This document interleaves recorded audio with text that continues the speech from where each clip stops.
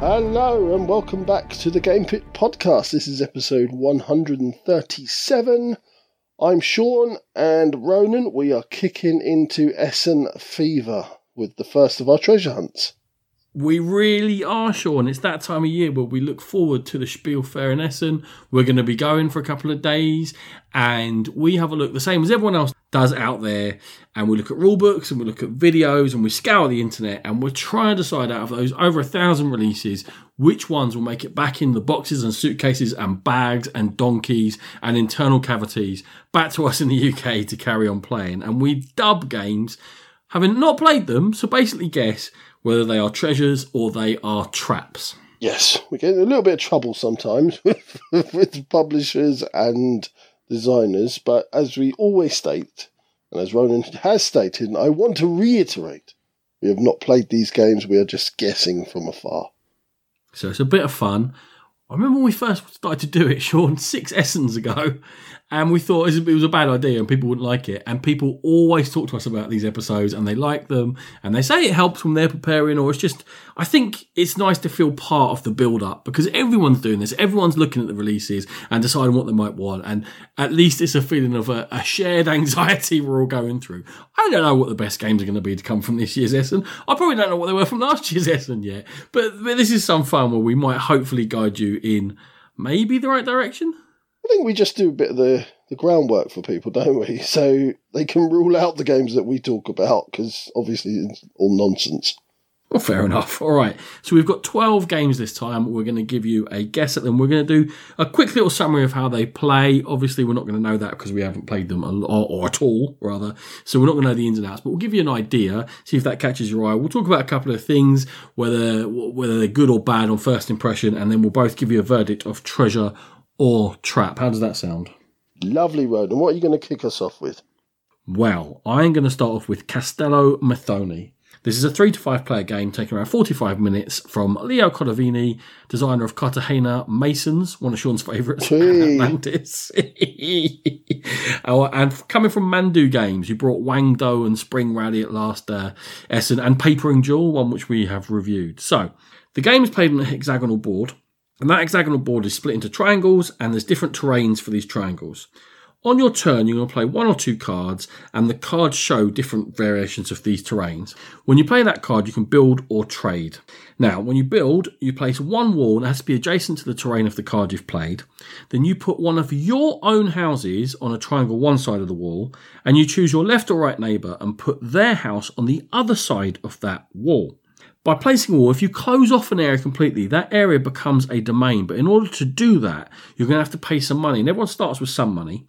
You're going to have to pay to the bank per space, and you're going to have to pay to other players per their house that was in there. Now, once it becomes a domain, if there are 3 houses together of one colour, they become a tower. And that's good for whoever owned those 3 houses, because towers are going to earn them more money as the game goes on.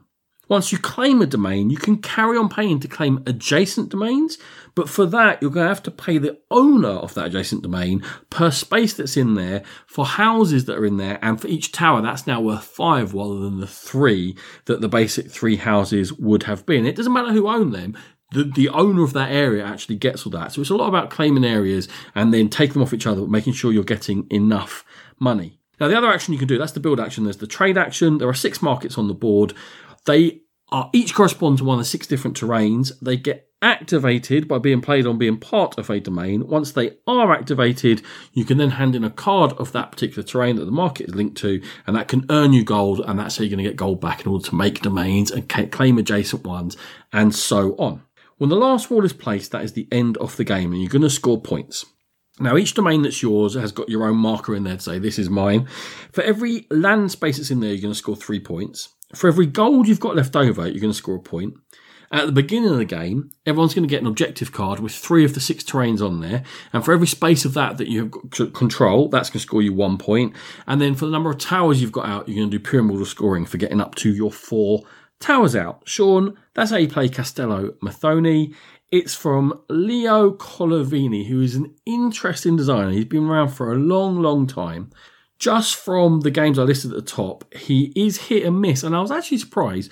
A lot more misses than I thought he had, but also some that have had decent reception, like Atlantis, I love as a base game, as a gateway game. Matterhorn, the dice game that I think I liked a bit more than you from last year, but it was an enjoyable climbing game from Helvetique. Your thoughts maybe on first impressions, thoughts on Leo Colovini, where we're going with this one? The first impressions one, this is an impressive eye-catching beast on the table, Ronan, or at least it seems to be from afar. So I don't have to talk about it from afar, do I? No, you don't. Pull back the fourth wall here. I have a copy, but it's unplayed because I wouldn't have played it before we did the treasure hunt, but it is sitting next to me. The production makes me happy. It looks like a high-end 2008 game, and that's a happy place for me. So it makes me feel good. It's not going to be beating out any C1 games or anything like that. But it's all clear, it's colourful, real plastic bits, a bit reminiscent of old Manhattan, but a bit nicer. But the whole, it's a simple game, but they haven't made it plain. They've also made it very, very easy to tell things apart. So the colours are quite bright, the board itself is quite bright, but your own player pieces stand out from the board as well. So it's very easy to see at a glance. So I watched a quick playthrough where they speeded up the play times 20, and I could almost tell exactly what they were doing, even at that speed, because it is so clear and so easy to tell apart, which I think is a great start for the game. And it has to be, because this is a completely abstract puzzle. So when you're making your decisions, there's no theme to hang on. It's just, is this the right move for me at this right time? Am I making money? Am I spending money? Am I claiming points? And unless that's easy to see, that's not going to work at all. And I think whether the Castello method only works for you is going to be whether you're willing to engage in that completely abstract, albeit dynamic and interactive, but abstract puzzle. Yeah, there's a couple of things that seem to be good on there. So there seems to be two ways to victory, because money seems to be equally as powerful as the land grabbing. Obviously, you have to do some of the land grabbing to get the money, but also the balance in there as well. You've always got to pay players when you take their area away from them. So they're getting something, you're having to give something up. So it makes you slightly weaker money-wise, them slightly stronger, so they're more likely to come back and attack you. So I think that there's an inbuilt balance there, Ronan. Yeah, and obviously it's balanced by the fact that you have to put someone else's house down every time you put a wall. So there's always going to be these alliances, and you're always going to be affecting the people around you. And you're going to have to be aware how that affects the other players. I think you can't have a player putting down a wall and not really caring what's going on. Everyone's going to have to be in there and understanding what the connotations of each action is once you're getting, not the first couple of walls, once you're getting into playing the game a little bit. I've got one slight concern for the game, Ronan. Will it suffer from having that one poor player who's going to make bad decisions, help the players either side of them? And obviously the people across the table from that one poor player can't affect it in either way. So that's the one thing that kind of makes me think, it could affect it. Well, that just happens from an interactive game. I don't think you can... If you have a poor player in an active game, that can happen. What can you do? You can't design non-interactive games to mitigate for that sort of thing. If it happens, it happens. Group dependent, I understand what you're saying. Yeah, fair enough. Well, Ronan, I'm going to kick off, and I am going to give Castello Methoni a fairly strong thumbs up and a treasure, which is, for me, is quite a strong treasure because I'm not really into this type of game. That is interesting. Probably not quite as strong as you, but I am leaning towards treasure for this one. So I'm going to give it's going to get a double treasure from us, and hopefully I'll get it played before Essen, and sometime around the fair we'll release the first impressions on it. Lovely. Okay, so my first game has actually been out a little bit now, and there's reviews starting to float around because when I chose it first, obviously that wasn't the case. It is Mystery House Adventures in a Box, coming from Cranio Creations. So this one is based heavily on escape rooms. Mystery House is a place that mysteriously moves through space and time, and nobody knows its destination. That's about all the theme there is. So what we have here is a game where the box itself is hugely functional, and coupled with an app becomes a physical part of the gameplay. The base game itself comes with 2 adventure boxes in, and they in turn comprise of a number of location cards that are going to slot into the box to form rooms and locations within the box. They are all titled with grid references of A1, B1, etc., and visible to all players. The adventure boxes also come with a number of object cards. Once you have fired up the app, you will have 60 minutes to solve the puzzle that the house offers. Players will physically look into the windows of this house or box and note what they see. When they see something they want to inspect, they're going to tap that location coordinates into the app and be presented with a number of objects, and they're going to choose the one they wish to inspect. Should they tap an object that's not actually in the room, they're going to deduct 20 seconds from the timer. If it is present, you can't take it. The app will describe it. If you can take it, you get to the object card to further analyse. Now you can try to use the object once you think you know how. You can use it. The app will guide you to remove location cards to allow you to see what's beyond the opening and open up more objects and puzzles. You're going to keep on exploring, interacting, solving puzzles and riddles until you win or lose the game. Ronan, I'm going to fire a question at you. Is this a gimmick? It is a gimmick. Obviously. Of course it's a gimmick. But what a gimmick. That's the whole thing. Is there a single... Well, okay, there's more. There's the vast majority of players that you say this to, or even non-gamers, will go, oh, that's something new. That's exciting. I want to have a look at this. It is one of the best hooks of the year, I think. To be like, hold on, you pick it up and you look inside, and it's different every time. It does remind me, you say it a lot, I'm saying it this time, of like a childhood game, and that wonder of, I actually wonder what's in there. It does. It looks very impressive, and that, again, that thought of actually looking into the house, looking to pick up minute detail possibly. They suggest using an iPhone torch to see into the deeper nooks and crannies, but yeah, really, really. They suggest that. People who have played it don't, but they do. Go on. Okay. Which is one of my concerns, Ronan. Are people with poor eyesight going to be able to play this game? I'm guessing no. Yeah, so I'm not even. I think people with good eyesight can't play. Well, yeah. This has been a tough year for Cranio, and they're getting kicked. The whole Barrage fiasco with the pool. We're going to review Barrage sometime soon, by the way. But I think, if you don't know, it came from a Kickstarter. It was promised to be like mind-blowing components, the best ever. And it's got some real shoddy components in there to the point where they have to replace them. And they're not. They're running a second Kickstarter campaign where you have to, only for like €1 or whatever, but you have to order the replacements. They're in a funny situation. They were a very well-respected Euro game maker who's clearly tried to branch out, got more ambitious in their production with Barrage and with Mystery House. And I don't think either of them appear to have gone that well. I know Barrage hasn't. Mystery House, Sean, there's a few issues with it. One of them is the lighting. People saying that the beam from an iPhone or smartphone is not focused enough. You need to go out and buy an actual handheld LED torch for it to work properly. Oh, really? The fact that the app is a little bit ropey. The fact that there are very similar objects. Because there's a list of objects to interact with, and what you want to interact with might be a chest of drawers, but it could come up there as an armoire or a wardrobe or a trunk or a this or a that. And whichever one you press, you're going to lose time just for not, synonyms for similar things. There's no hint system on that app. They've extended themselves. I'm not sure they've covered themselves in glory. Cranio, I don't want to sort of jump all over Cranio. Cranio have always seemed like a really innovative company, make very good games in general. But they've never, to me, from the outsider, seemed the most organised. So when you start to build up your repertoire and go into the markets that they are now with app-driven games and really sort of big Kickstarters, then you really do need to have someone that's going to dot your I's and cross your T's and have that all in place. And they didn't seem like that company to me. So maybe a partner somewhere along the line that's going to sort of help them along the way. Maybe. You now tell him what game producers. Yeah, I am. Yeah, so is that Ronan, what is it? Is it a trap or a treasure? You started off quite positive. You finished quite negative. I don't know where you're going to go with this. Okay. I feel like because this is a show in which we're trying to give some sort of recommendations, I have to go trap. Because there are too many reported issues. It doesn't seem polished enough. There are simple wins there which they haven't done for themselves.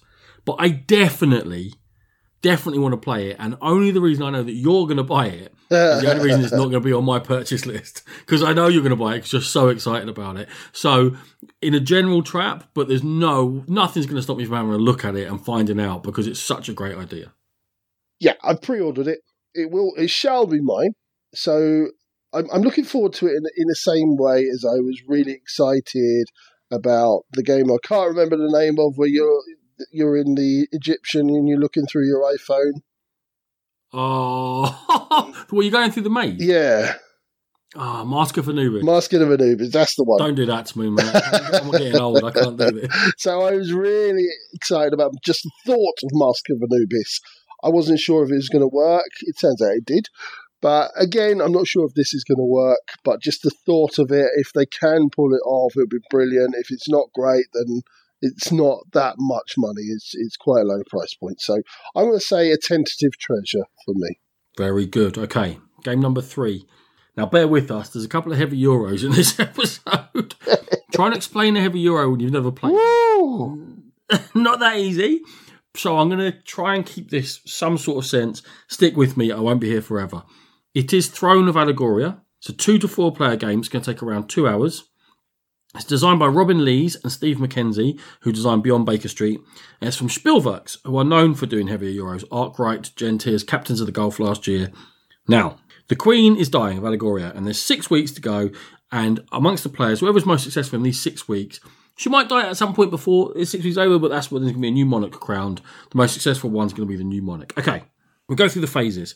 First thing that's going to happen is there are going to be events at the beginning of every round. One, there might be that the Queen dies. When the Queen dies, she changes which events happen, because every event card's got 2 things on it, up, alive or dead. And then booster cards are drawn. I've called them booster cards. It's not the name of the game, but they allow you to boost up certain tracks and make your actions more effective in the game. So we can see what the booster cards are. Then, each player is going to be bidding face down with sets of markers for the 7 possible actions they can take during the course of the game. So we go around the table one by one, put in a face down marker in a particular area. Players can see where you've bid, but they don't know what value you've bid. Now, they're all low values. One of them's a 0, so obviously that's a bluff. One of them can be a 2, but it costs you get a bonus if you don't use it as a 2. And you're all looking to see, okay, maybe they're going there, maybe they're not, maybe they're bluffing, with no actual information until all the bids are done. And then all of those markers are going to get flipped over. We're going to add up who's got the highest value, ties broken by who went into that spot first. And then the value of bids you put in there is going to allow you to take your place in the hierarchy of strength of actions to be taken. What are you going to be able to do with those 7 actions? Well, one is you can draw what are in effect objective cards, which give you things to do over the course of the game. If you do them, they're going to score you some points. If you don't know, they're going to cost you 3 points at the end of the game. Next thing is you're going to be able to claim what are called workforce cards, which can allow you to boost the actions that you take. What's interesting here is that the person who's gone there but done the lowest bid gets to do an I split, you choose, where they split the cards up into different areas, and then the person who went highest gets first choice of which group of those cards to take. Interesting. Okay. Next 3 are all quite similar. They're soldier, spy, and merchant actions. What they do is turn your pool of 10 workers, which are generic, you then put them onto the board into your own realm in a specific area, and if they go into for example, into the market, they will now be a merchant and able to take actions for you. And like I say, it can be soldier, spies, or merchants. The other thing you can do while doing that is those booster cards I was talking about. You can use those to boost your town up, because there are various tracks in your town, and the higher up those are, obviously, the more impressive you are. For example, if you boost up your military track, you can move more soldiers during an action. Or if you boost up your wealth, you'll be able to trade more efficiently. So that's what the cards that you're bidding on are for, and you can see them at the beginning of the round. With the soldiers, you can put them into the battlefield, then you can move them around via a central area to other people's areas, and then you can possibly attack. When you're in their attack, you roll a die, it's weighted from 1 to 4, it's a 6-sided die, there's more in the middle. You add the value of your soldiers, and if you're victorious, if you've got more than the person you're attacking, you get to score points and remove soldiers. You have to move one of yours and one of theirs anyway, but you can remove more of their soldiers, leaving them more vulnerable to other attacks. And that number that you can move works the same for spying. When you spy, you go in and you attack, and that's going to boost you up something called the diplomacy track. When you use merchants, it lets you go to other people's markets and then manipulate the tracks on your board, your town tracks, which are going to score you points at the end of the game, depending upon which travelling merchant card is out this round. So it's going to be different every single round, but you see at the beginning exactly what you can do and how you can use your merchants on this time around. There are 2 other types of sort of virtual specialists you can turn your workers into on these 7 actions. You can get bankers, which boost your wealth, which help you do those merchant actions I was talking about. They also let you claim guilds. There are 7 guilds in the game, I think, or maybe 5. I've forgotten, Sean. But anyway, you can put a maximum of 2 of them into play so that those guilds are the most powerful ones in your town, and they will boost certain things for you. Or you can claim more objective cards using these bankers. For scholars, you can draw more of those workshop cards. I've been talking about the boosty cards. Then you can also use your scholars to got something called the arms track, or you can boost the other tracks within your town to make you more effective at military or spying on merchants or whatever it might be.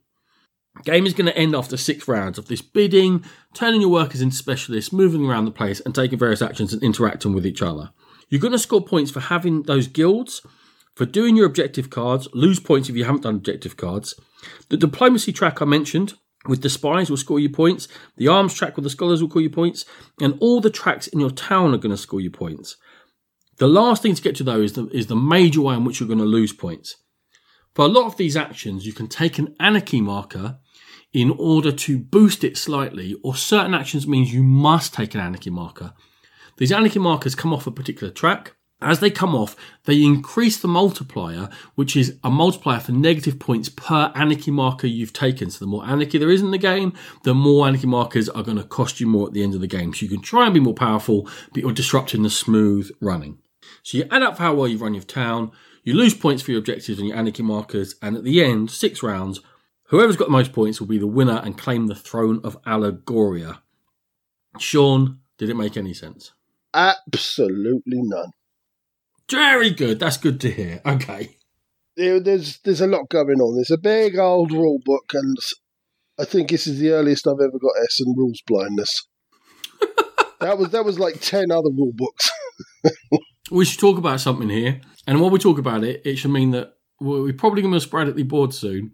Don't listen to that episode of Sporadically Bored, because it's what we're going to be talking about there. But anyway, the way we prepare for these episodes is very different, right? Mm-hmm. I will read a rule book and grok to some. There's always surprises when you actually play the game, but to some, I get an idea of the flow of the game. You don't like reading rule books. No, the way I would learn a game from a rule book is by having all the components out on the table in front of me, and I would liken the components to what they actually do. So, okay, that one moves there, and that's why that does that, and that's why it's called that. Oh, I get it now, brilliant. That's why theme's often quite important to me, because I can go, oh, okay, that's the warrior because he's attacking that. Brilliant. Okay, I know. But to just I couldn't teach a complicated game just from the rule book. I would have to do that to be able to teach it and learn it. But I can get an idea. I find that they tend to be just words to me.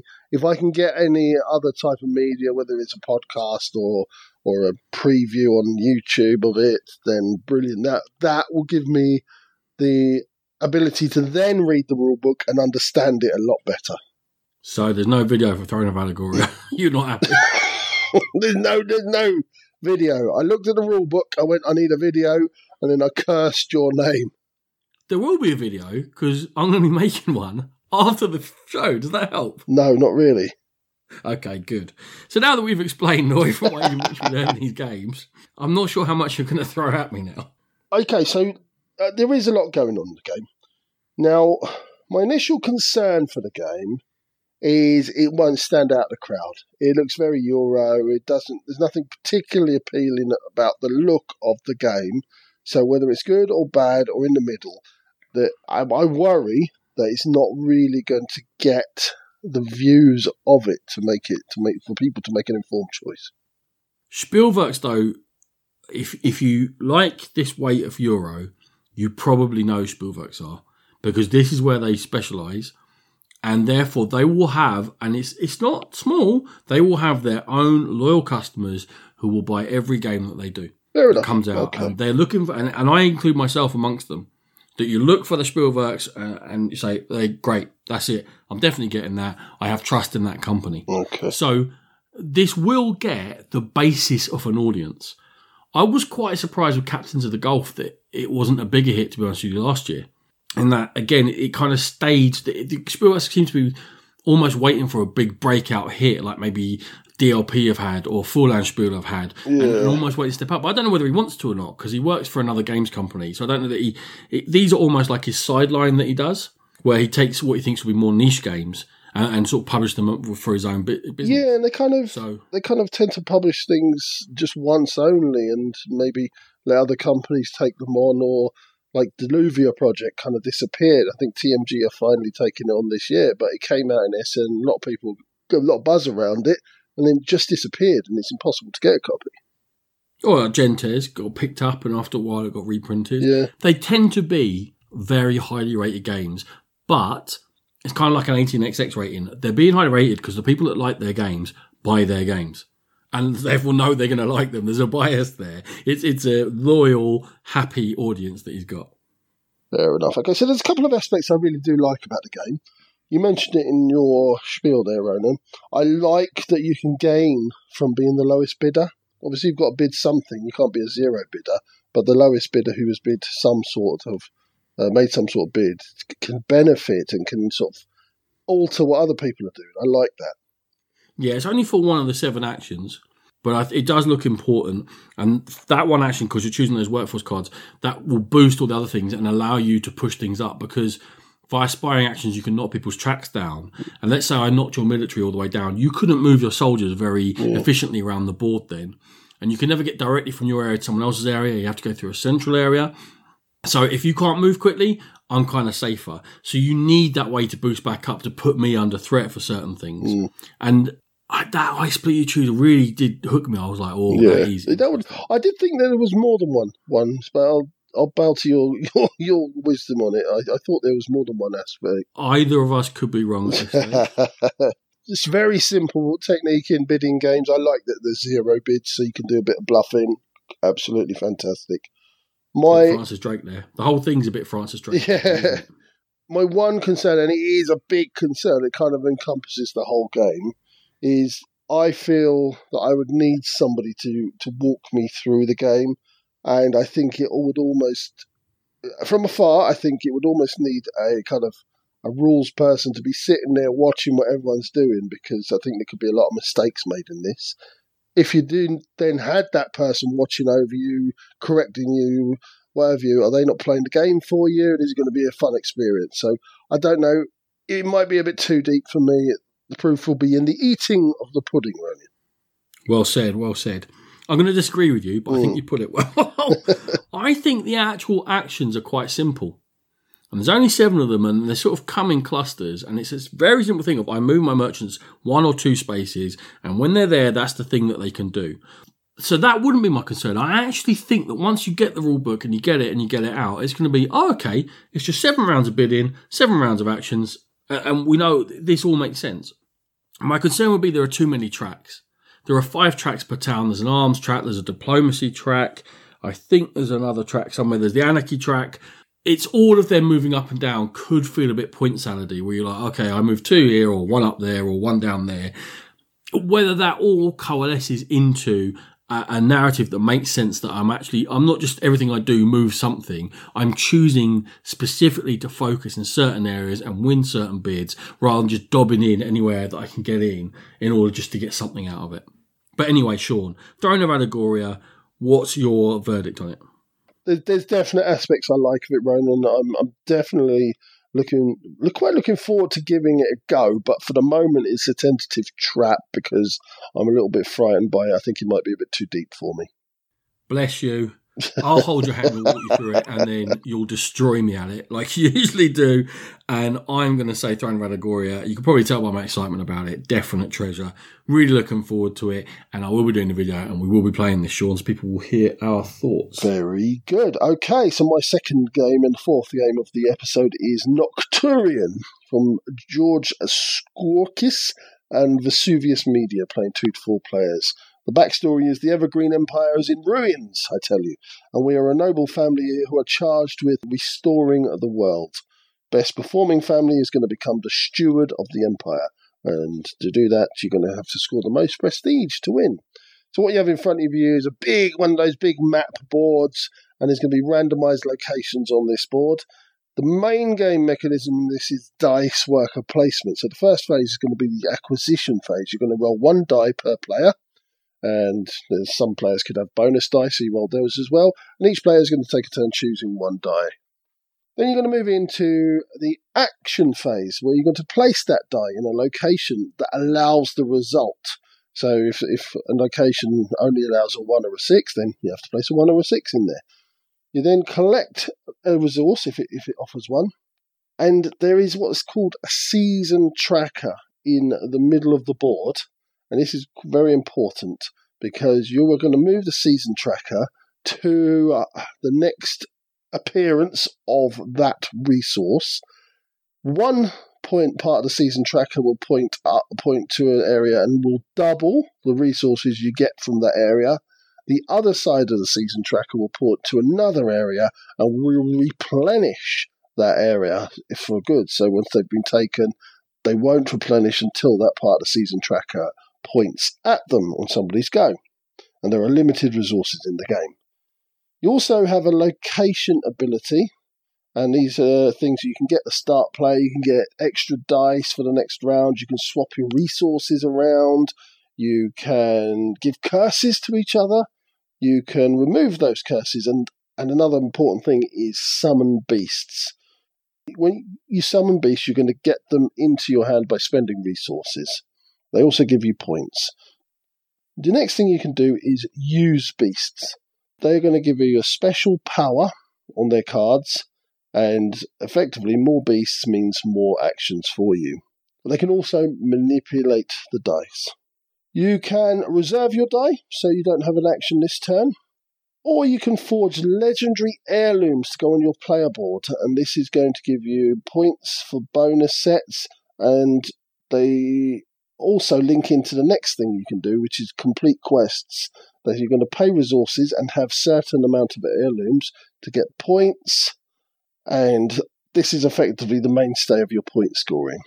Yeah, you move on to the cleanup phase where you're going to move the marker and replenish the season tracker, and that's pretty much it, Ronan. There's not a lot more to this one. You're going to be moving to location, collecting resources, bringing beasts into your hand, using the beasts for their special powers to basically go on these quests and get victory points. There are victory points elsewhere, but that's the main way. So what were your thoughts on this one? It was a Kickstarter, I believe.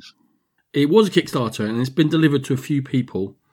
And it was quite interesting reading the comments because, to me, when I was going through it, the comments suggested that the rulebook isn't fantastic.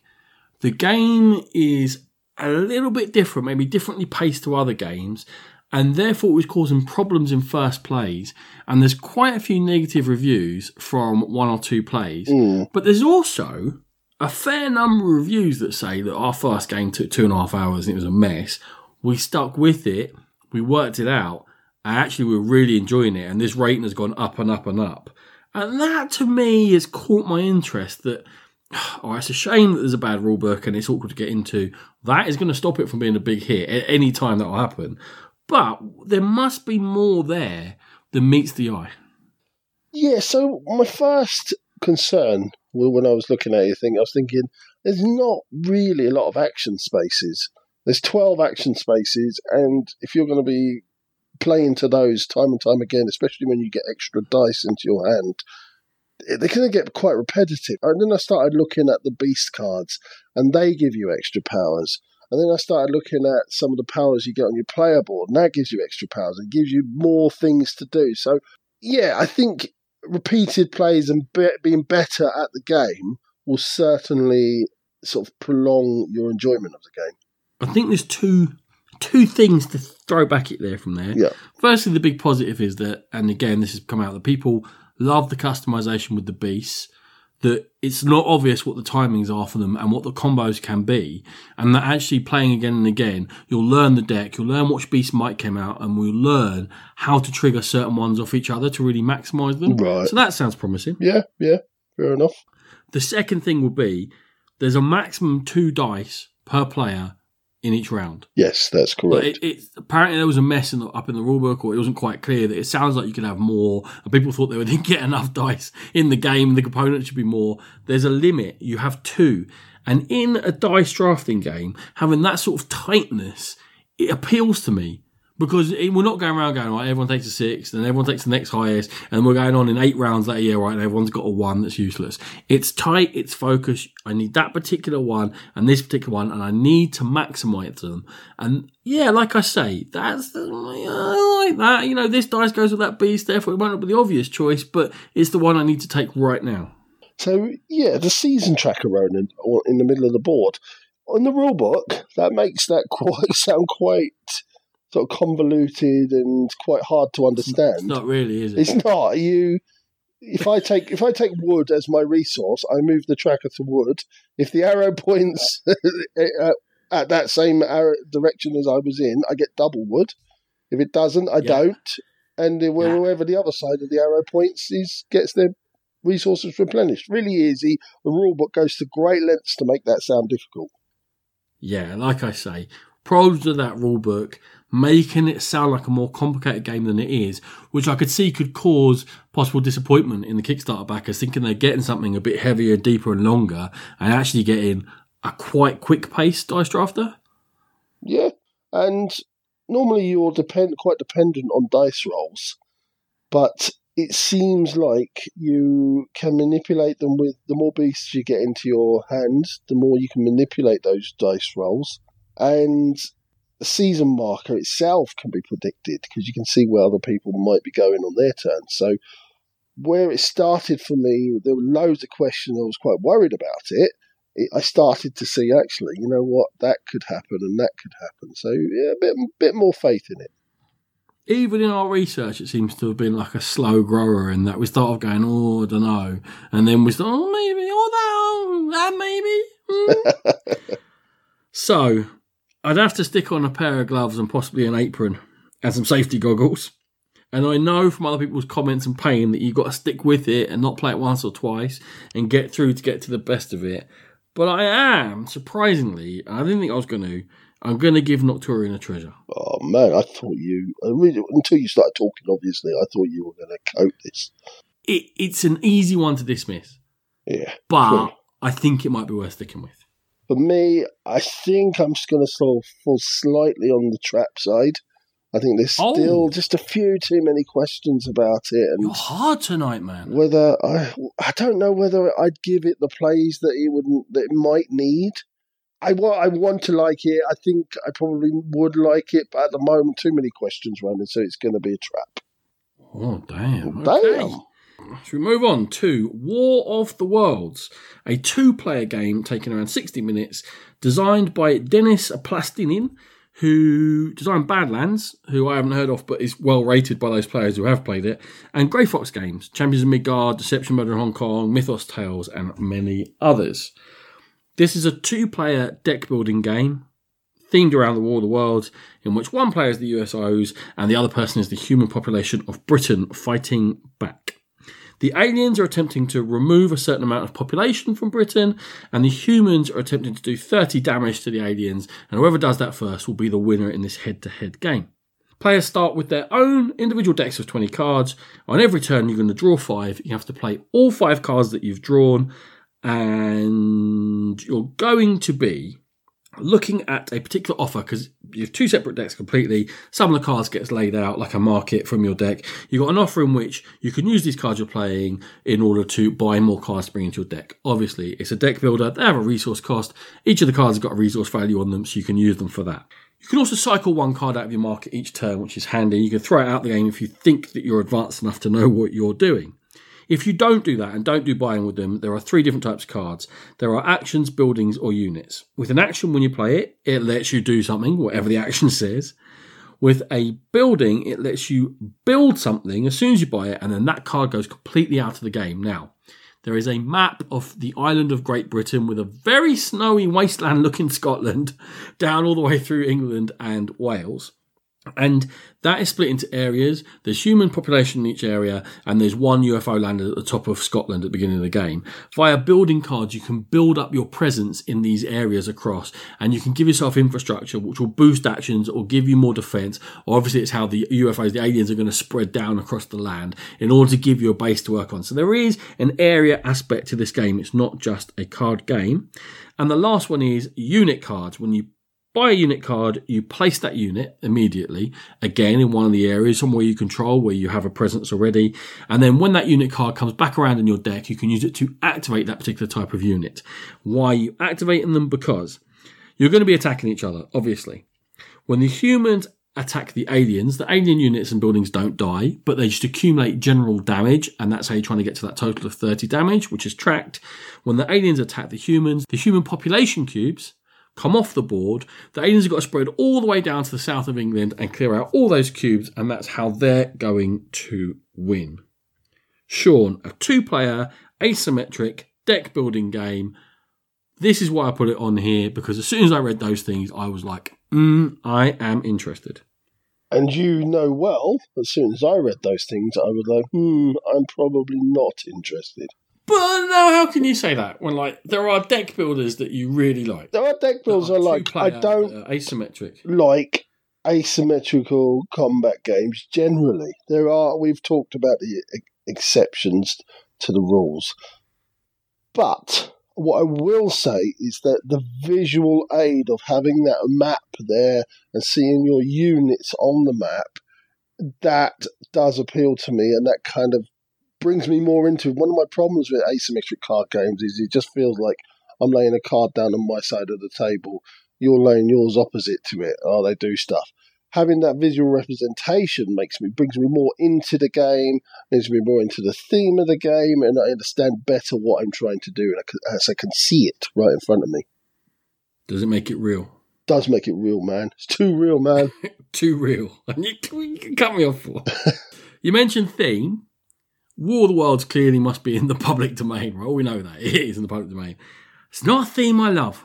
I same. bought the DVG solo game last year. It's actually a really good game. I like it a lot. And it's the theme that holds me back. I just don't know, man. I missed the boat on this one. Never been fussed by it. It's always been an IP that's not fussed. Tom Cruise didn't even persuade you, no? Didn't even persuade me. For you, good price for the components you get in there. You get a full board, you get the decks of cards, you get actual miniatures for some of your stuff. The actual buildings aren't miniatures, but the actual units are. It's quite well priced. I like this. Fair enough. Absolutely. Yeah, there are some decent looking miniatures. The card artwork all looks good. I'll throw one thing at you, Ronan. Mm-hmm. From what I can see, I think that the aliens seem way more interesting to play than the humans. What makes you say that? They just have cooler things. They seem to have more variety to what they're doing.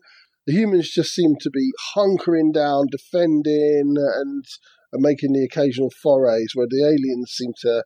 It's all about expanding over that board, making sure you don't leave yourself too light at the back, but all your tech is quite cool and you're drawing off energy. Yeah, I think the aliens sound a lot more interesting. Well, we know what sides us two are going to be when we play because I quite like the sound of the humans. The nibbling in, the setting yourself up, trying to get behind the lines. Like, aliens have got one thing they've got to do. They've got to spread and they've got to kill. The humans can be like darting around. If I put a bit of defence there, they'll have to attack this way, then I can nibble in and be a bit more mobile, a bit more nimble, a bit more, don't worry, like, you know, I can lose a couple of people there. As long as I do some damage to them, as long as I'm continually doing a war of attrition, I'll win in the end. I don't mind that at all. Are you seriously going to play the mobile nimble faction? Hey, I'm light on my feet. Don't you worry about that. You see me cut some shapes. I'll give you one mechanical thing. Go on. I'm not a huge fan of completely random markets. Like the fact there's one big deck and you're turning over 5 cards and there could be anything. Now, you can cycle it. Okay, I do appreciate that. I would rather, let's say there was 3 separate decks and you have 2 from here, 2 from here, 1 from there, whatever, and you replace them. And that's for me, as in all deck builders, sometimes you get stuck. You know, you might get all massively... We were playing Legendary the other day and just all high value cards came out. Yeah. And you're stuck there going, oh. Yeah, you'd like a little bit more control as to what you're doing, because you can't really form a strategy until you see what the cards are. Yeah, and I think that is more thematic human-wise. You're like, well, this is what you've got to roll with it. As the aliens, I think that would be more frustrating. You're like, look, I have to do this before I can do that. Maybe. I think there are tough choices in the game, Ron. I think you do have to throw away cards that are quite useful to have those one-off super power moves. So I think they will thin your deck out. Oh, yeah. So like a lot of the actions are do 1 damage and keep the card, or do 3 damage but the card's gone out of the game. Yeah. Which I hope would lend itself to a crescendo. Yeah. Where you're like, right, now I can start destroying my deck and just really hammering at it, and hopefully some sense of, whoa, we're getting there. You can tell I'm excited, Sean. I've already sort of ticked all my boxes. I wonder what I'm going to choose. What's your thoughts? I'm gonna pick your brains again. What's the asymmetrical game where it's humans versus aliens that we really like? Invaders. For me, is this going to be better than Invaders? I don't think it's going to have the tension, the stress levels, or the really good way that the two factions play off each other. I'm not too fussed about the IP. Love the map. If Invaders had a map, it would be like my favourite asymmetrical deck building game in history. I think I would still rather play Invaders, so it's going to be a slight trap, but I'm still definitely willing to play it with you. Okay, Invaders is not a deck builder, so you're just upsetting me. Sorry, not deck builder. Asymmetrical combat game. I'm not interested. You've said it a million times. I'm just upset with you. You're wrong. This is a treasure. And we will be playing it because I'm going to get it. So we'll see you at the Grey Fox stand because I'm going to get War of the Worlds, a strong treasure. I'll give you that much. Nicely done. Okay, so last one of this half is Chocolate Factory, designed by Matthew Dunstan and Brett J. Gilbert, coming from Alley Cat Games, playing 1 to 4 players. So we are the chief chocolatiers, and we are going to make our chocolate factory the best chocolate factory in the land. We previously, Ronan, featured this one as part of one of our Kickstarter discussions, and we were both sort of sniffing around it and wondering whether we're going to back it. Neither of us did, so does that tell the tale? So going back to the theme of the game, we need to supply retailers what they want and in the quantities that they want as efficiently as possible to win the game. And the game is played over 6 days or rounds. The main aim is to run your basic materials, cacao, along a conveyor belt to make chocolate. So we move on to the phases. So you've got the prepare and then the expand and recruit phases. So you're going to choose your factory parts and your employees. Parts are going to improve your conveyor belt, and employees are going to break the rules, give bonuses, and also give access to department stores, which are the bigger shops that we can sell to.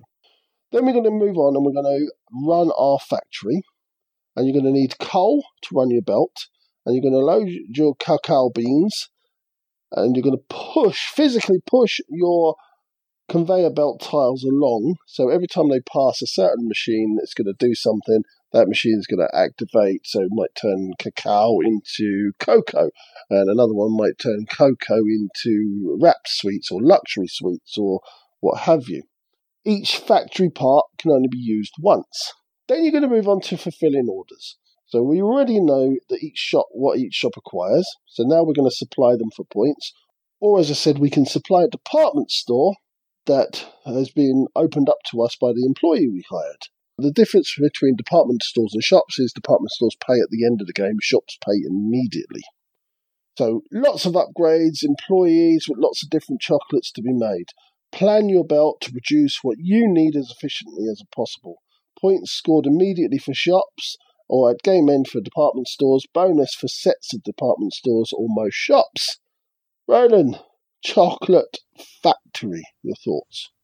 Yeah. I'm going to start off. This is a personal thing, I understand that. I don't know what other opinions exist. Just the overall look of it, Sean, doesn't excite me in any way. The theme, the look, the components. I'm just looking at it and it's just drab. I think for a game about factories, they've done possibly as good as they could. It is a factory. It is a drab existence. It's not going to be too much. Hold on. Tell Gene Wilder that. Right, it's not a fantasy chocolate factory. It's a real. Well, why isn't it? Why haven't we got rivers of chocolate? And, it didn't have to be as workaday as it looks. No. It's just, I quite like the kind of retro feel to it because it's like sort of 1920s, 1930s feel to it, and yeah, I quite like that aspect. But yeah, I get it. It doesn't look that appealing. I think it's the appeal of it possibly is going to be sliding the belt along, but I think that's going to wear thin after a while. It's just going to become something you have to do. So, and that bit's okay. I don't mind that. And I think we talked about it when we did the Kickstarter preview that the fact is that's actually mechanical. You're moving that thing along to the next station, which feels like what you do in a factory, and you move it along and everything shifts along and it feels like a production line. That mechanism I really like, actually, and I just wish it had been tied to something that was more exciting personally to me, and overall it all feels a bit small scale, and that is encapsulated in something that is just my pet hate, and this is a bit of lunacy, so by all means ignore it. But the fact that each round is a day in which you're upgrading loads of machinery and getting in orders and building this factory. So in 1 week, you built this factory up from 3 bits of machinery to like 8, and they're upgrading everything. And that's just one more thing of, I'm not feeling this. I don't like the look. I don't like the theme. I don't, rounds as days. It's just a pet hate, but I hate that. And it all feels very small and I like the drafting element. I like that. Oh, here you go. I'll throw you that stuff. Yeah, the draft, so you get to choose 3 upgrades or 2 upgrades, 3 staff or 2 staff. That's in a 2-player game, obviously different denominations in different player counts. But yeah, effectively you're choosing your upgrades and then your staff, or your staff and then your upgrades, and you're leaving things open for other people. But yeah, I think the game hinges, Ronan, on how different those upgrades are and the different things that you can do.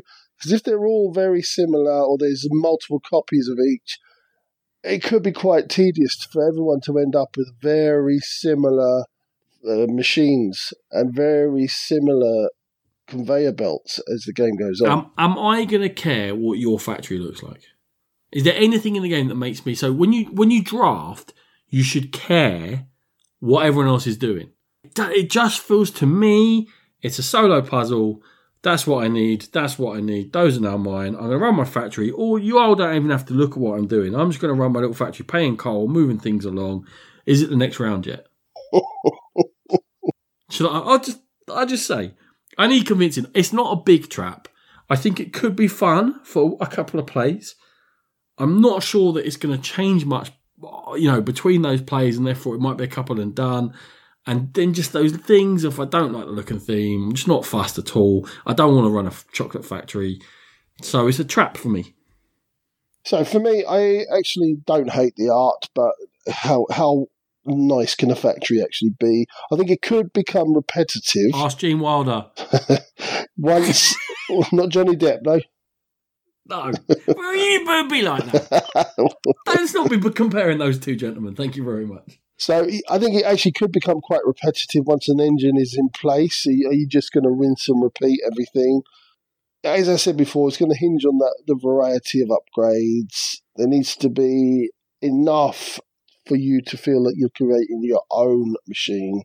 Love the conveyor mechanism. Quite like what Alley Cat have been doing of recent days. And so I'm going to say it's a tentative treasure. But Ronan... Yes. I'm going to find out tomorrow, hopefully, because a certain little cherub called Matthew Jude has a review copy that he's eager to play, and he might be bringing it round tomorrow. I'll check you out. So I'll be able to tell you. Can't wait for the next episode where you tell me I'm right. Now we've had that episode this year. Dumbass. Right, that's 6 down, 6 to go, Sean.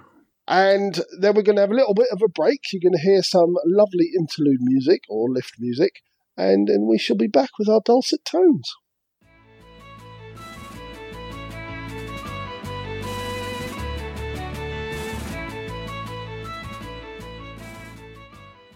So the next one up is Last Bastion, a 1 to 4 player game taking 60 minutes, designed by Antoine Bowser, Seven Wonders, Takenoko, Hanabi, and many big, huge hits, and from Repos Games. And Ghost Stories.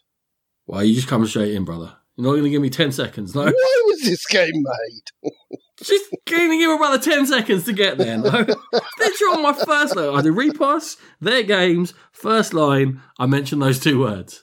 Just why? That's all I've got. Why? Just One, Cash and Guns, and Concept are from Repos Productions. Sean, Last Bastion is the easiest one for me to summarise because it's ghost stories. I didn't know it. I didn't realise it was ghost stories when I put it on the list. I saw it was from Repass. I saw it was a co-op. I saw bare sort of bones. I went, oh, great, that looks interesting. Let's put it on a treasure hunt and I can learn more. I don't have to learn more because I've played it loads and we reviewed it a couple of episodes ago. It's a co-op. 4 characters, in this case, defend a bastion, possibly the last bastion, rather than a village. And these are defending against the hordes of the Bayfall Queen, rather than Japanese ghosty demony things. Yeah. I don't really need to go over the rules of ghost stories, do I? So, can we just go straight into our thoughts? Well, yeah, okay. Right, so... I don't love the retheme. Ghost Stories looks beautiful. It doesn't look like a game from whatever it was. 7, 8, 9 years ago. Whenever it was, it holds up. 2000, that's the one. It holds up today, regardless. It looks beautiful. I'm going to say it, Ronan. It has some vibrant colours going on. I love the artwork. Great. Also, great theatre in the game. Real theatre in it. There is theatre. Also, the game has masses of replayability. Not just because it's hard, because you're learning, and we've talked about this all the time. You're continually learning. Massive. One of the most replayable games in history. Why have they made another copy? You seem to be quite offended. I am offended. I just smacks of, what can we do to make money? Our Ghost Stories is quite a good game. Presumably, he thought, I could do a couple of things different here. And literally, he's done a couple of things different. The character powers, rather than being two-sided, you can have any mix of them, which is, slightly better. There's 8 characters now. Yeah, there was 8 in the old one, but there was 2 sides to red. Two sides to red, 2 sides to blue. Yeah. So you couldn't be both red powers. Not that you'd want to be, because red was the rubbish one. Yeah. But, it gives you that slight flexibility. I'm going to presume and hope that they've changed some of the invader powers a little bit. Well, you'd hope, wouldn't you? That's it. I just hope so. I don't love the retheme. There's no need to put this in a generic fantasy setting. That's like the worst retheme you can do. There's billions of them. The artwork... I think it's cool. I think it's stylish. I think it's attractive. But the fact that it's artwork that's gone into a generic fantasy setting kind of makes me go like, I actually prefer the old artwork. Yeah, I kind of feel like this, as I do with the Tigris and Euphrates redoing, is that I much prefer the original. I like the sort of authenticity of the original as opposed to the plastic models and all this business. Oh, but there's plastic models in the original. Or should I stop being a smart ass for you now? Yeah, no, but they've added more plastic models and more things, and they've changed the little Buddhas, which were awesome, to something like a cart full of bombs or something. No, I could really feel those Buddhas. I could really relate. Okay, Last Bastion. It is Ghost Stories again with very minor changes, which means it's a trap. How's it a trap when it's Ghost Stories?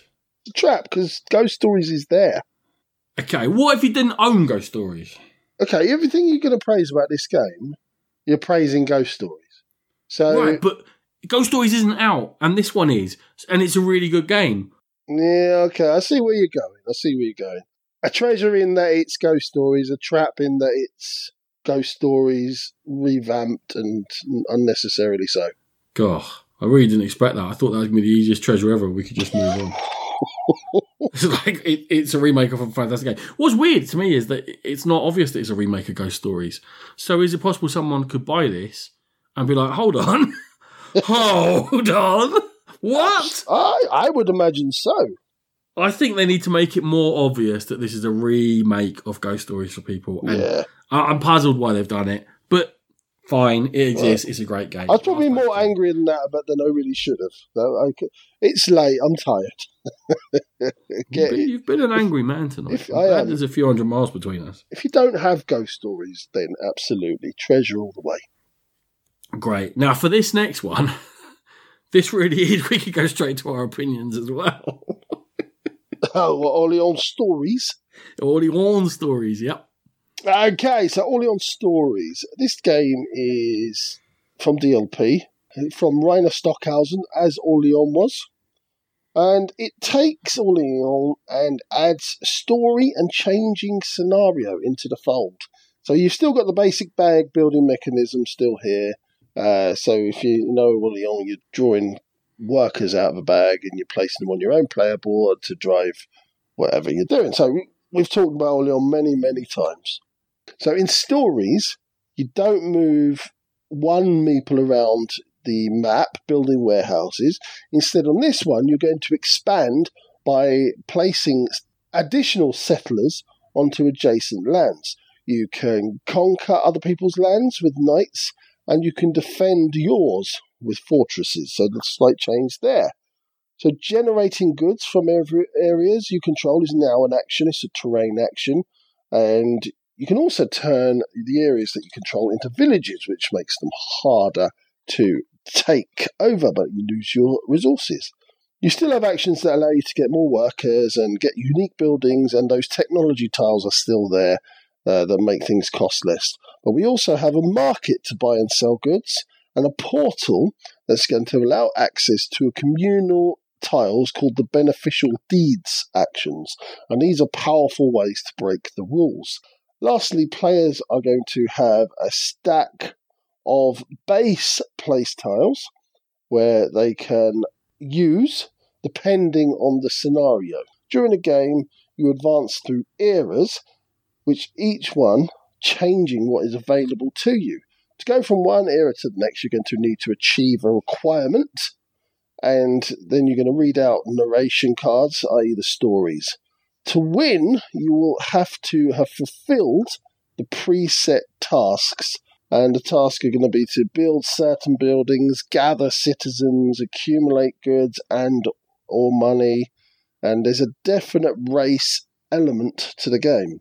You don't have to reach the final era, which is the 8th era, but normally you have to get to the 7th era because that's going to give you the opportunity to build whatever you need to finish your player pad. So a lot of Orleans in there, Ronan, a little bit of a story element coming in, and I'm going to throw one thing at you straight away, player elimination. What a great choice. What a brilliant choice. From a Euro that people are already saying can go 3 or 4 hours. Player elimination. Are you impressed with that, are you? I pre-ordered it. I'm devastated. Don't get eliminated. Play better. Sure, that's the answer to everything. Play better. Play better, you buffoon. Right. Look, this is real simple because we're here to decide whether this is a treasure or a trap. Do you like Orleans? Yes. Have you played it a lot?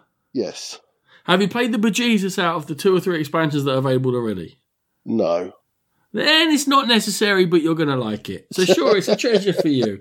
It weighs 2 kilos. It costs as much as a full game. No one needs to buy it unless they love Orleans and want to have slightly different things to do within that system. It's basically a variant game. Do you love Orleans enough to spend full whack for a variant game of it? That's it. That's all you need to know. If you say yes, then it's a treasure. If you don't, it's a trap. I think quite interesting is the area control aspect, which is a very simple change, but a very definite change and a fundamental change. In Orleans, you go around, only one person can build a warehouse in each location, and it was part of the thing is that you try to block each other off and get to things before. Now you can attack each other, and you can actually go and take areas back from people. So I think that's a massive change, and it makes it a much more aggressive game. That is fantastic, but you currently are now talking to the percentage, it's probably about 2% of the 500 people in the world who care. Because it's such a niche product. It's an amazing product if you're that into it. But, I don't know enough. I've played it a handful of times. I don't know enough to even be able to judge these. I looked at it. I looked at the rule book. There's different things you can build and there's things you're keeping track of. I don't appreciate the game enough in order to be able to say, oh, that change will change that and that change will change this. And I've played it a handful of times and I really like it and I rate it highly. And this still isn't for me. And really, the only problem I have with it is it's on the back of expensive expansion after expensive expansion, and they're bleeding it dry, and I don't think they're going to sell that many of these.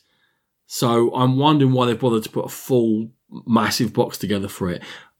Could these same changes have been implemented with a smaller expansion that wasn't full whack? Even if it's only one of them, it's All On Stories Volume 1, here's a small thing that doesn't cost as much. Because they've just gone full massive production on, yeah, you're saying it's interesting changes, the area control, and they're having to build different structures and stuff, but it's not enough for me to be a full whack product. That ain't taking up 2 kilos of my airline allowance, put it that way. Yeah, that makes absolute sense in that this could have been an expansion, definitely. I think the crowbar in the stories side of it you have to read out narrative, and I think that's all a bit of a farce. It will help you make decisions, Sean, if you read that narrative. There's definite aspects to this that I do like, and there's things that are a bit worrying to me. So, Ronan, you're saying it's a trap for you? For me, trap. For the 6 of you who care out there, definite treasure. Go and fill your boots. You're going to love it. I don't know how you're going to find enough people to play it with, but go for it. I've pre-ordered it, and I'm not one of those 6. Eh? I pre-ordered it because I'm a massive Orleans fan. When I dug deeper into it after I pre-ordered it, Dumbass. One whole scenario is all about player elimination. No, not in a 3 or 4 hour game. No, but I'm out. So yeah, if I hadn't have pre-ordered it, I wouldn't be buying it. Put it that way. Now, knowing what I know now, I can't believe how much I'm going to enjoy this visit to DLP Games booth. Just poking you and having a little. And they made it so easy for me to buy as well. Yeah, you didn't have to order it 3 times and pay once and do various emails, and that went smoothly. Bank transfer in the end. Thank God I was included in that email chain. That improved my life no end. Right. Okay, move on. Actual new games now, and 4 of them to finish off with. And the first one is Jiguan. 2 to 4 player, 90-minute game from Eros Lin, who has designed such games as Roundhouse, Burano, and Herbalism, and from Emperor S4, publisher of Hanamakoji, Realm of Sand, Matcha, and all of the above. Each of the players is a machinist in ancient China, making mechanical beasts. In order to make these beasts, on your turn, you're going to draft gears of various values. When you get those gears in, you're going to place them on a 3x3 grid. You're also going to be claiming beast blueprints, and the blueprints will be of a certain colour. They'll have a certain value, and they'll have a certain reward when you build it, and you'll put those into your workshop. On your 3x3 grid, when you have a line, it can be horizontal or diagonal or vertical, of 3 gears that add up to the value of one of your blueprints, then you can make that blueprint. When you do that, of the 3 gears that you've used, 2 must be discarded, 1 stays on your grid.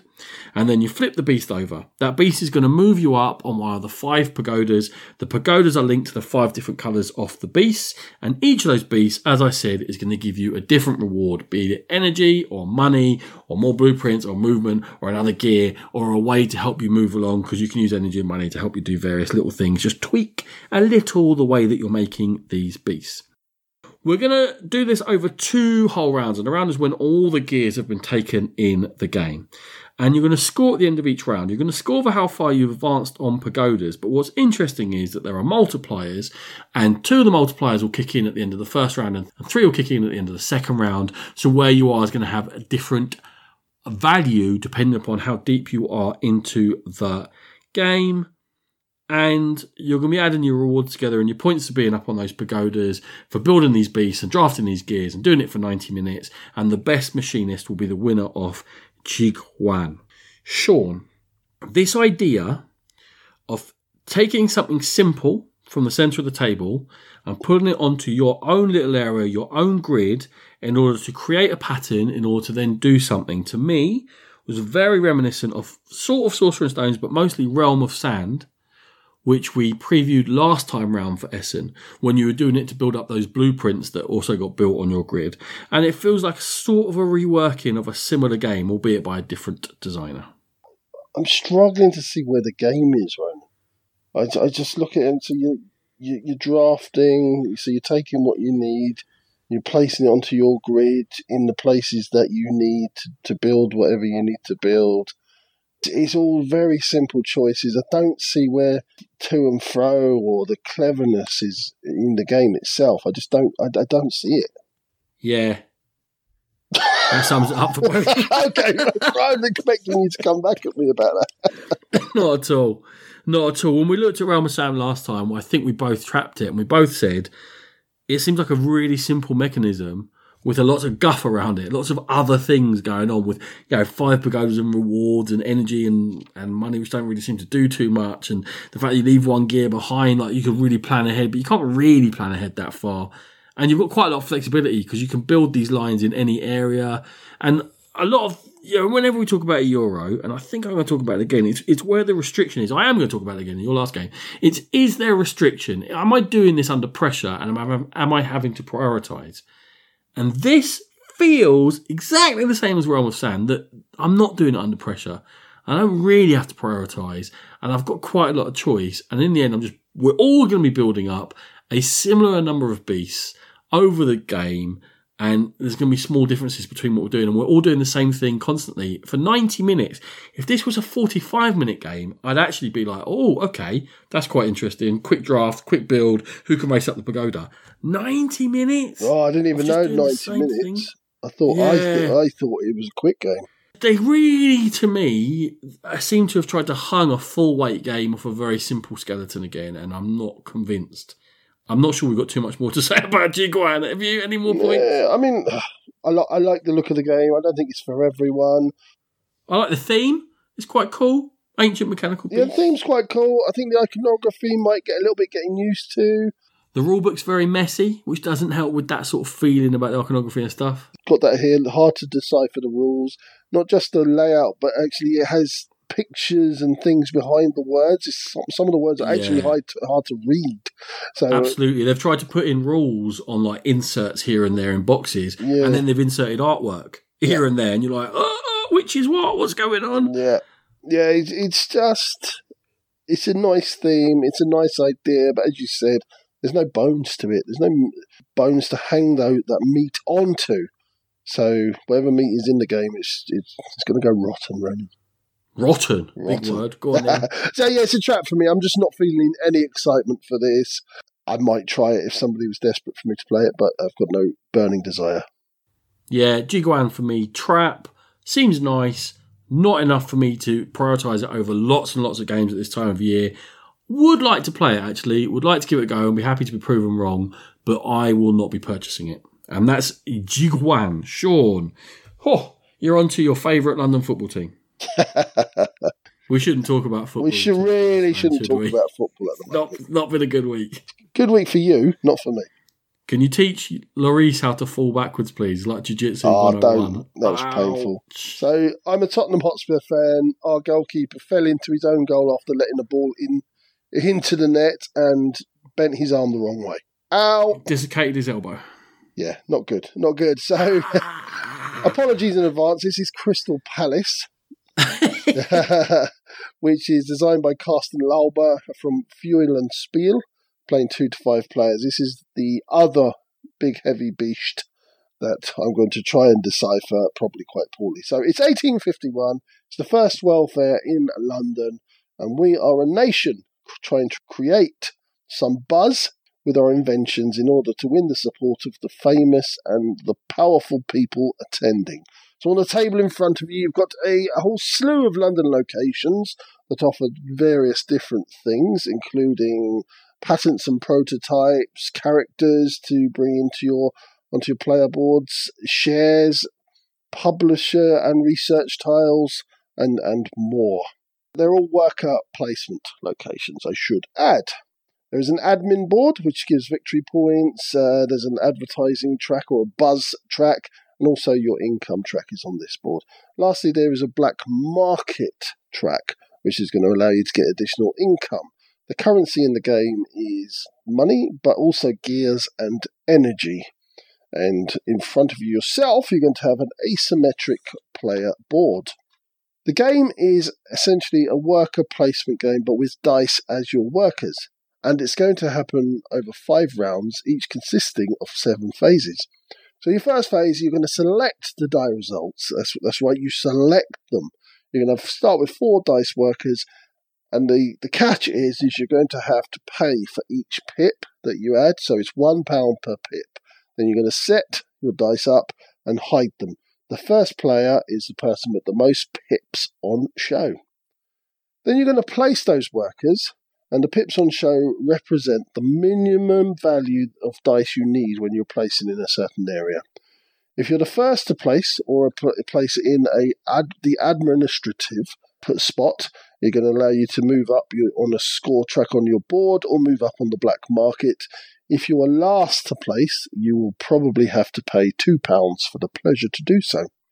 Then you get to activate the workers, and they're going to go through each building one by one, but not the person who placed first. It's the highest pip value first. You're going to get things like research tiles, and research tiles are going to give you either an immediate reward, or you're going to get something every round. Shares, you're going to get a one-time bonus to your income.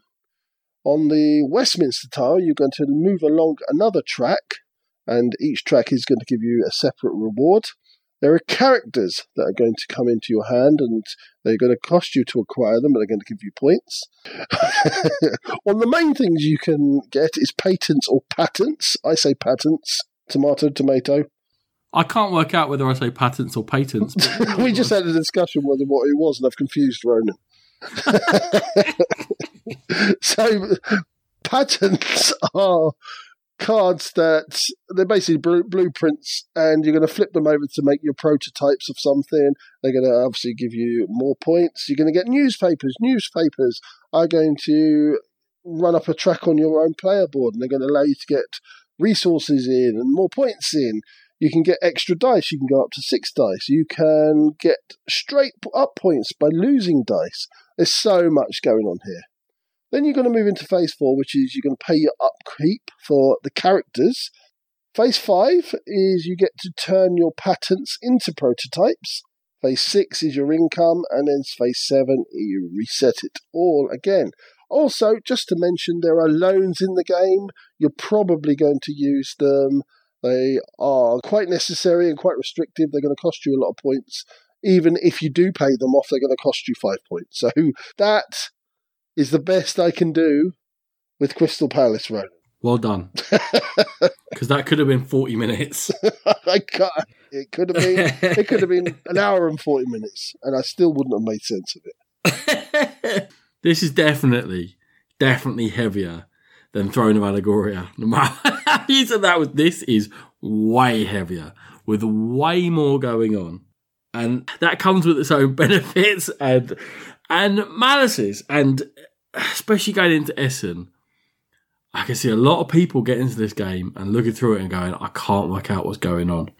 The good news is, of course, that the publisher has got such a good reputation and has done this before with heavier games, and with this one, in my opinion, has done a fantastic rulebook that is the type of heavy game that I think could be a huge hit at this Essen. I think it's gearing up that way.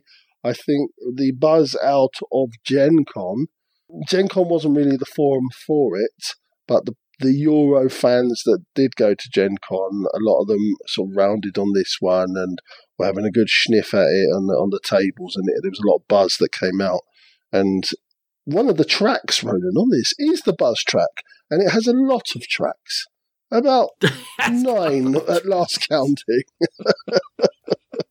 Has got a lot of... But that buzz track, I mean, every single thing in here, this is why it's going to be really hard to learn and teach and get into.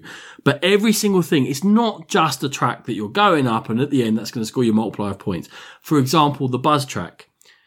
As you go across, there's those spaces on there, and as you go past them, you can choose to leave a buzz marker behind, which will give you a bonus every single round. Now, the lower down ones are not obviously not as good as the higher up ones, but you've only got 2 buzz markers, and there's about 6 spaces on there. Ooh. So if you think, I'm going to really get my buzz up and go up there and get those markers down, or do you stall halfway and you haven't used 1 or 2 of your markers, and now you're not getting any income, and those are sort of things that will grow from learning. And every track works different, like the newspaper. They're kind of that default thing that you need in a tight game sometimes. Throw away 1 newspaper to get the 1 coin you need so you don't have to take a loan, you don't get into that hole, and it allows you to continue doing your things. But if you cannot do that, if you can just avoid that little trap and get to 4, throw it away, get another die, boom, you've got 5 to use, or you get your 6th one, and that's how you can improve the number of actions you can do.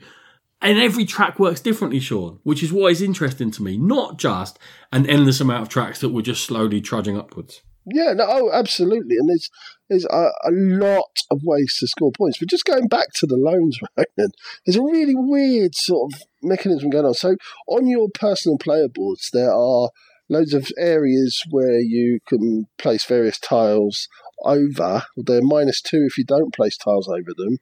But obviously you can gain points by placing tiles over them. You place your loan over that tile. So even if you pay back your loan, you get -5 points. But you're covering up -2 points. So effectively a loan is -3 points. So it's just really weird that how they've done that. Were you having a bit of a moment reading this rule book, getting caught up in it? -5 but that's only -3. Good God, how could this... But also a loan then limits the number of those you can have, which is another interesting, like everything kind of just tinkles onto each other in an interesting way. And the points, so you saw points for moving up the bus track, for reaching locations on the bus track, for flipping your patents over, for getting characters, for having research tiles on your player board to cover the -2 spaces. You've got to stop listing mechanics, man. My head's spinning already. These people are definitely not following. But then on top of that, you get points for being the highest on the bus track, the highest on the black market track. We haven't even talked about the black market track. That's another that's well confusing, man. Oh, no, it's not actually. If flipping is. Now, once you grok it, so you go in at the lowest available space. Yeah, okay. So as it builds up, the higher you go in at. If it ever fills up, then everyone comes up apart from the person who placed last, and you can. Hold on. The bobbies turn up. Let's use the proper in-game terminology. The bobbies turn up. You stay there. And at any time, you can remove your character to get a resource or a bonus. But then they all slide down automatically at the end of a round. But then other things can knock them down. But if they get knocked down, you don't get a bonus. But if they slide down or something, you choose to slide it down, you do get a bonus. Yeah. But when the game automatically kicks you down, you don't get a bonus. No, that's right. There's a lot going on there. I don't know how I remember that's a game in itself. Okay, right. Something I don't want to talk about is... Go on.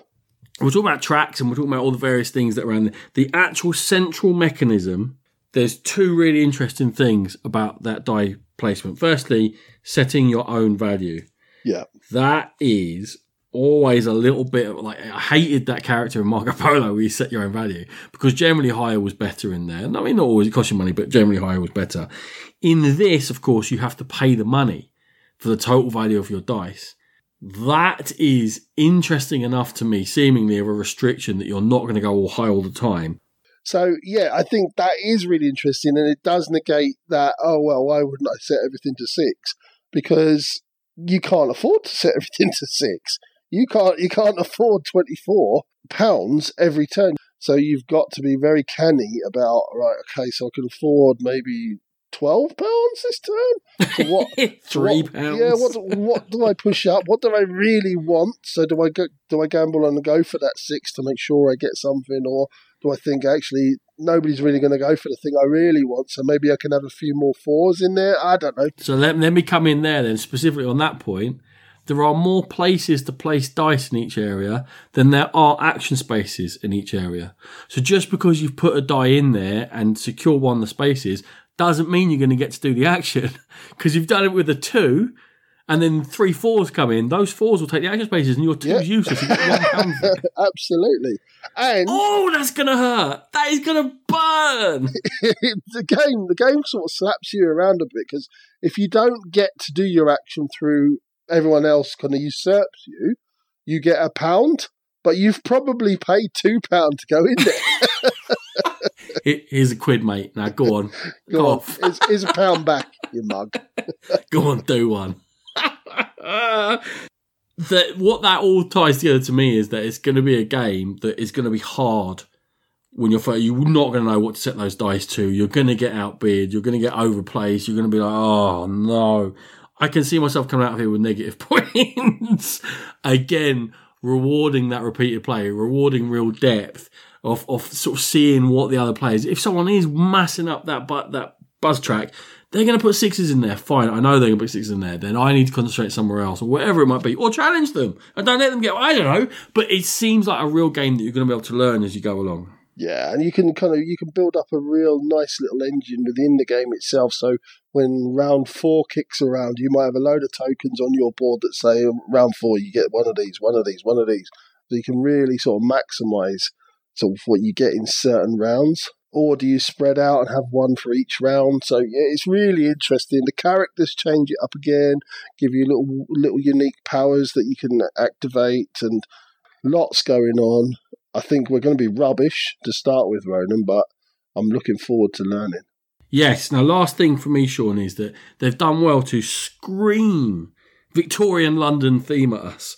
From the bobbies to megaphones, to the characters, to the locations, to the gears and the energy. It all feels like, you know, they're trying to get into this Victorian, real energetic city with the Industrial Revolution going on and, you know, the Empire and all that. Sort of a real place to be at the time in the 19th century. And they've tried so hard to set this in an actual place with these little touches.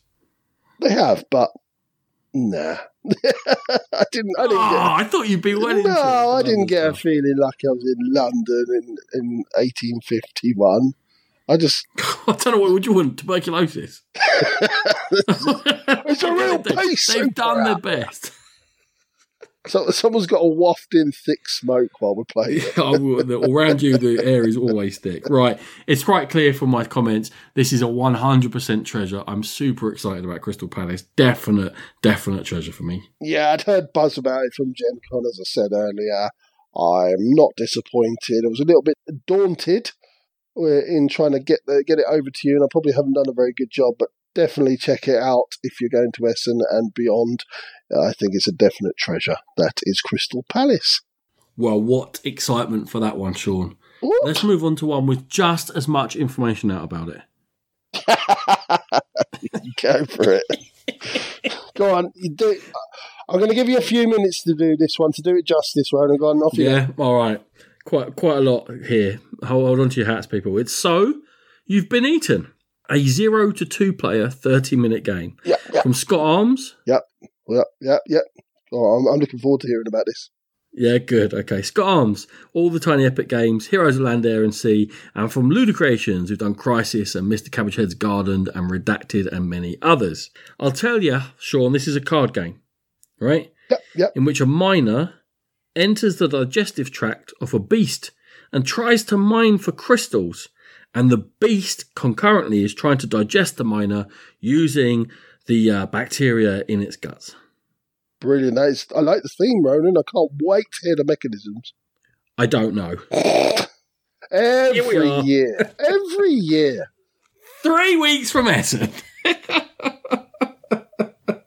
I'll tell you what did amuse me, Ronan. Go on. You can be crapped out. Literally be crapped out in this game. Yeah. And if you're story of my life. If you're pooed out by the beast, it goes down to who's got the most points thus far. Yeah, that's the end of the game. I love the thing. You can't mine anymore. You've got to dig as hard as you can once you're inside the beast, because if you don't get enough crystal, company probably it won't be worth their while pulling you out again. They'll just leave you to die. Or you could get lucky and be pooed out. Come on, this is enough for me to feature. The name, the theme, the artwork, Kwancho Moria, obviously massively hot. I love when he does sci-fi games. The box lid is the only thing we've seen off the artwork. We don't know what the cards look like. But that looks great. Great theme, interesting name, great artwork. It's soloable, so that's going to talk to a certain sector of the market. I think Scott Arms is a bit hit and miss, but I think he's more hit for me than you. I quite like Scott Arms' work. Yeah. He did Best Treehouse Ever, which you liked. Oh yeah, I did like that. Okay, fair enough. So it's, this game has got, just from these scant details, enough about it that people are talking about it and people are interested, but nothing else. No rules, no overview, no designer diary, nothing, no pictures of cards, nothing. Yeah. The fact that because it caught my attention too, and it went on my list when I first saw it. I thought, wow, I definitely want to learn more about that. the fact that it's caught my attention, it's caught your attention, it's going to catch a lot of eyes. It could have been one of the sort of pre-hits of Essen when lots of people, I really want to try that out. That sounds so funny. But they've kind of ruined it by no rule book. Yeah. So, treasure or trap on what you know? On what I know, treasure, but I'd have to say trap on the fact that if they can't get the rule book out now, there might be a problem. From what I know, treasure, but I got to say trap. What is it, treasure or trap? Okay, so from what I know about the game itself, I really like the thought of it, but the fact that they haven't got the rule book out smacks to me that there's a problem, and they're having problems finalising things, or maybe something doesn't work. So therefore, I've got to say trap. It's definitely a trap. It screams trap. It's got all these things about it that are appealing, that are putting you in, and then no detail whatsoever, which is why I'm definitely going to buy it. But it's a trap, but I'm definitely buying it.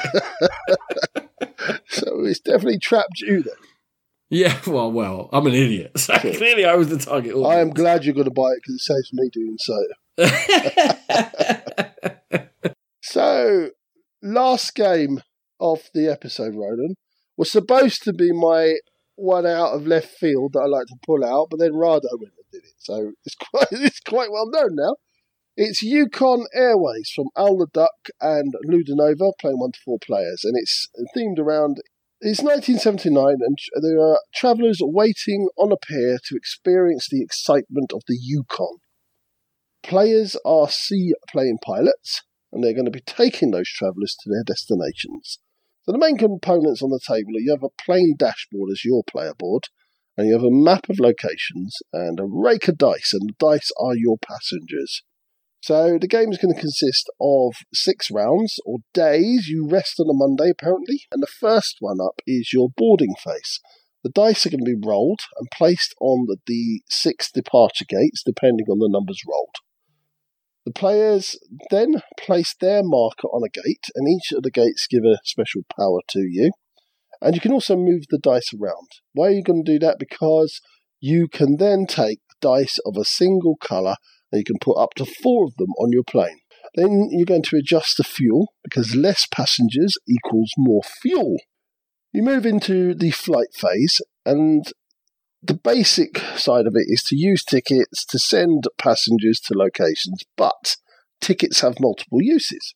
If you don't have a destination, you can place 3 tickets face down to work as that destination. You can play additional tickets which matching symbols to get a bonus, more of that later. When you deliver dice, you deduct fuel, and the destinations will have a random cube, and it's much better to deliver a matching coloured dice as the same colour as the cube. For doing this, you can have an improvement to your plane. Lastly, players are going to check to see if they've completed a randomly placed objective that was placed at the beginning of the game. You move on to the income phase, and you're going to get money for the highest value destination you have visited. You get money for passengers you have transported, and money for objectives that you have met. Move into the maintenance phase, where you're going to roll the dice again and discard your used tickets and draw new tickets. Now, I mentioned bonuses. Bonuses is all about getting money or fuel or a plane upgrade. And the plane upgrades are things like your tickets are going to hold more passengers for each one.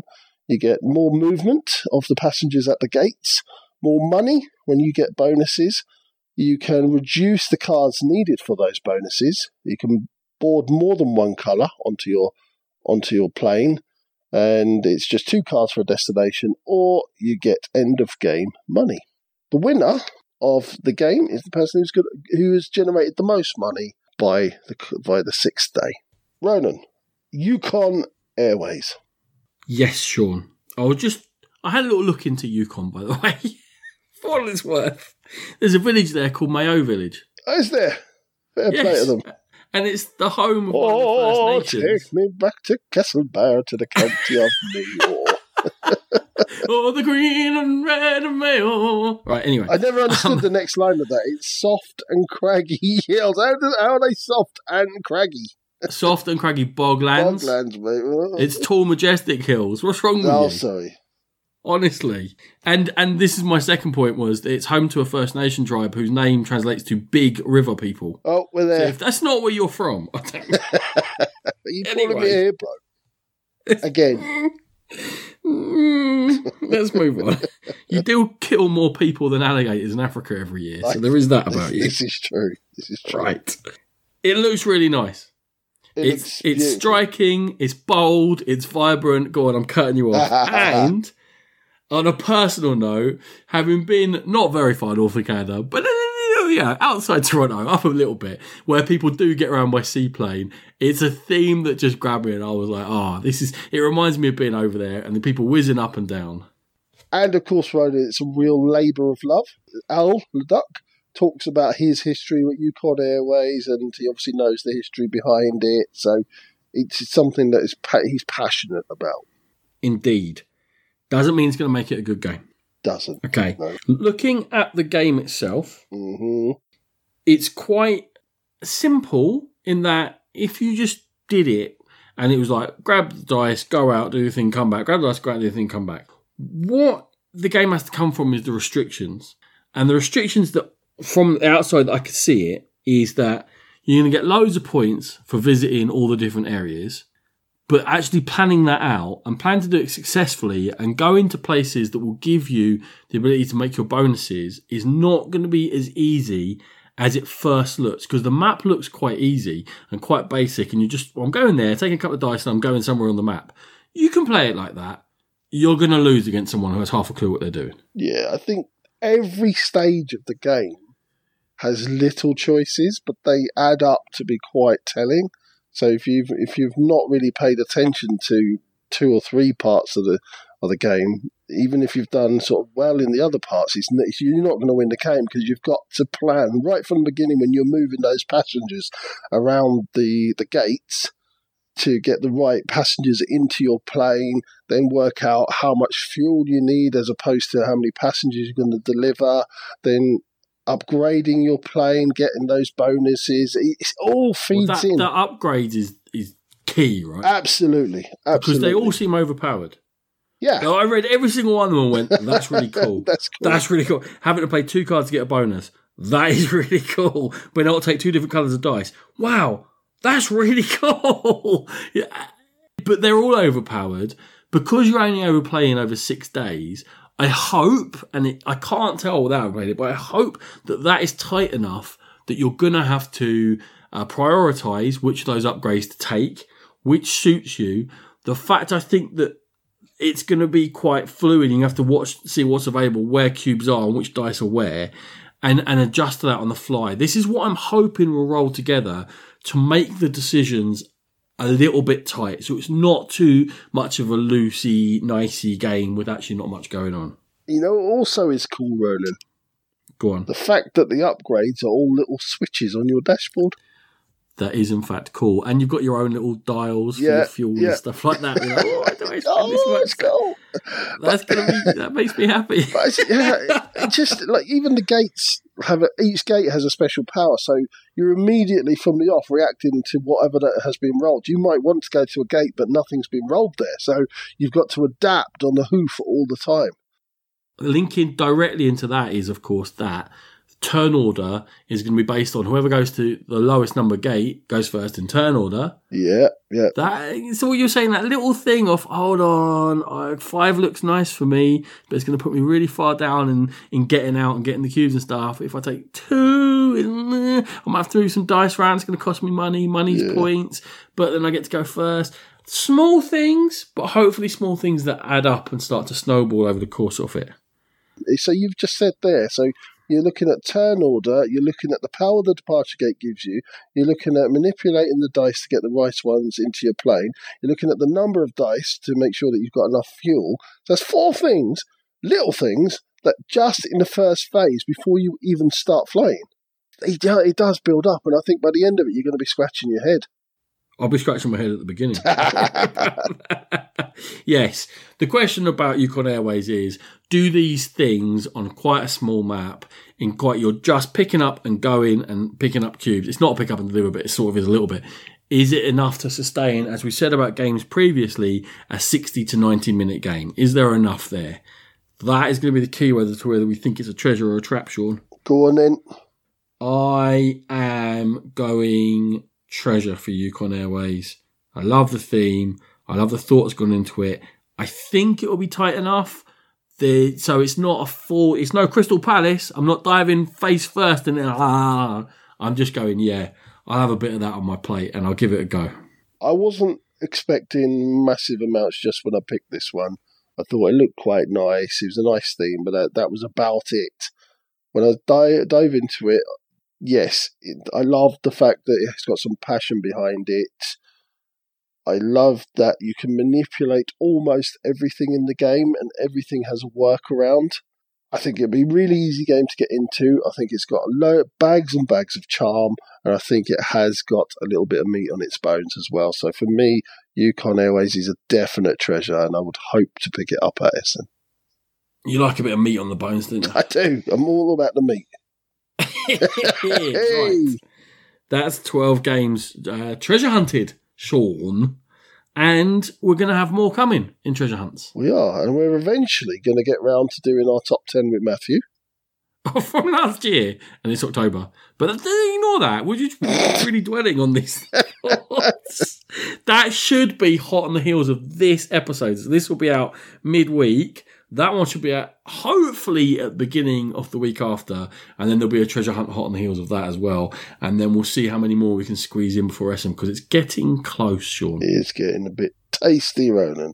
A little bit tasty, but I think our schedule is looking okay. It's relatively calm at the moment. I have got quite a few preview videos still to go up though. So there's a few up already, folks.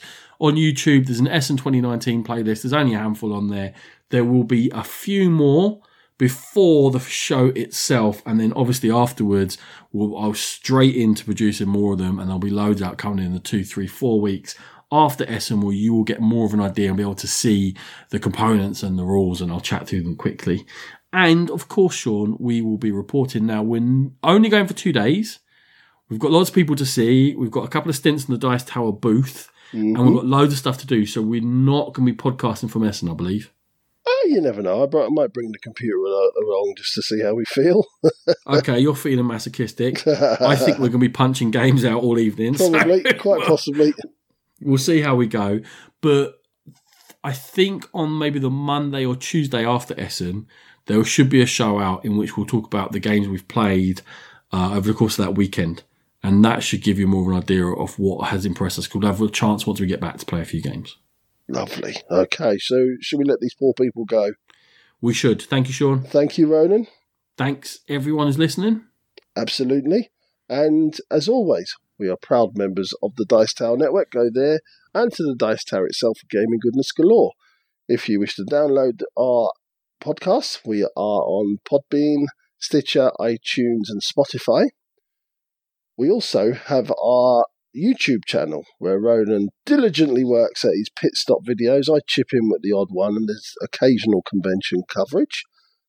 On social media, we have a Facebook page, we have a Instagram page, and we are most active on our Twitter page at Game Pit Podcast. If you wish to email us, the email address is thegamepitpodcast@gmail.com. But as we always say, the best place to catch us is probably on Board Game Geek in the guilds. Just look for our guild and fire a few questions our way. We're more than happy to answer. Thank you so much for listening, and we'll catch you next time. Music by E. Aaron.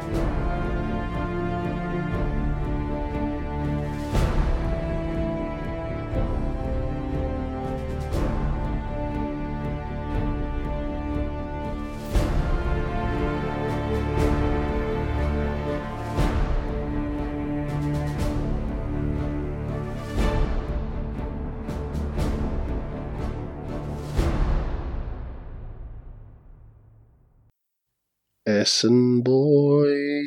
Boy. Essen boy.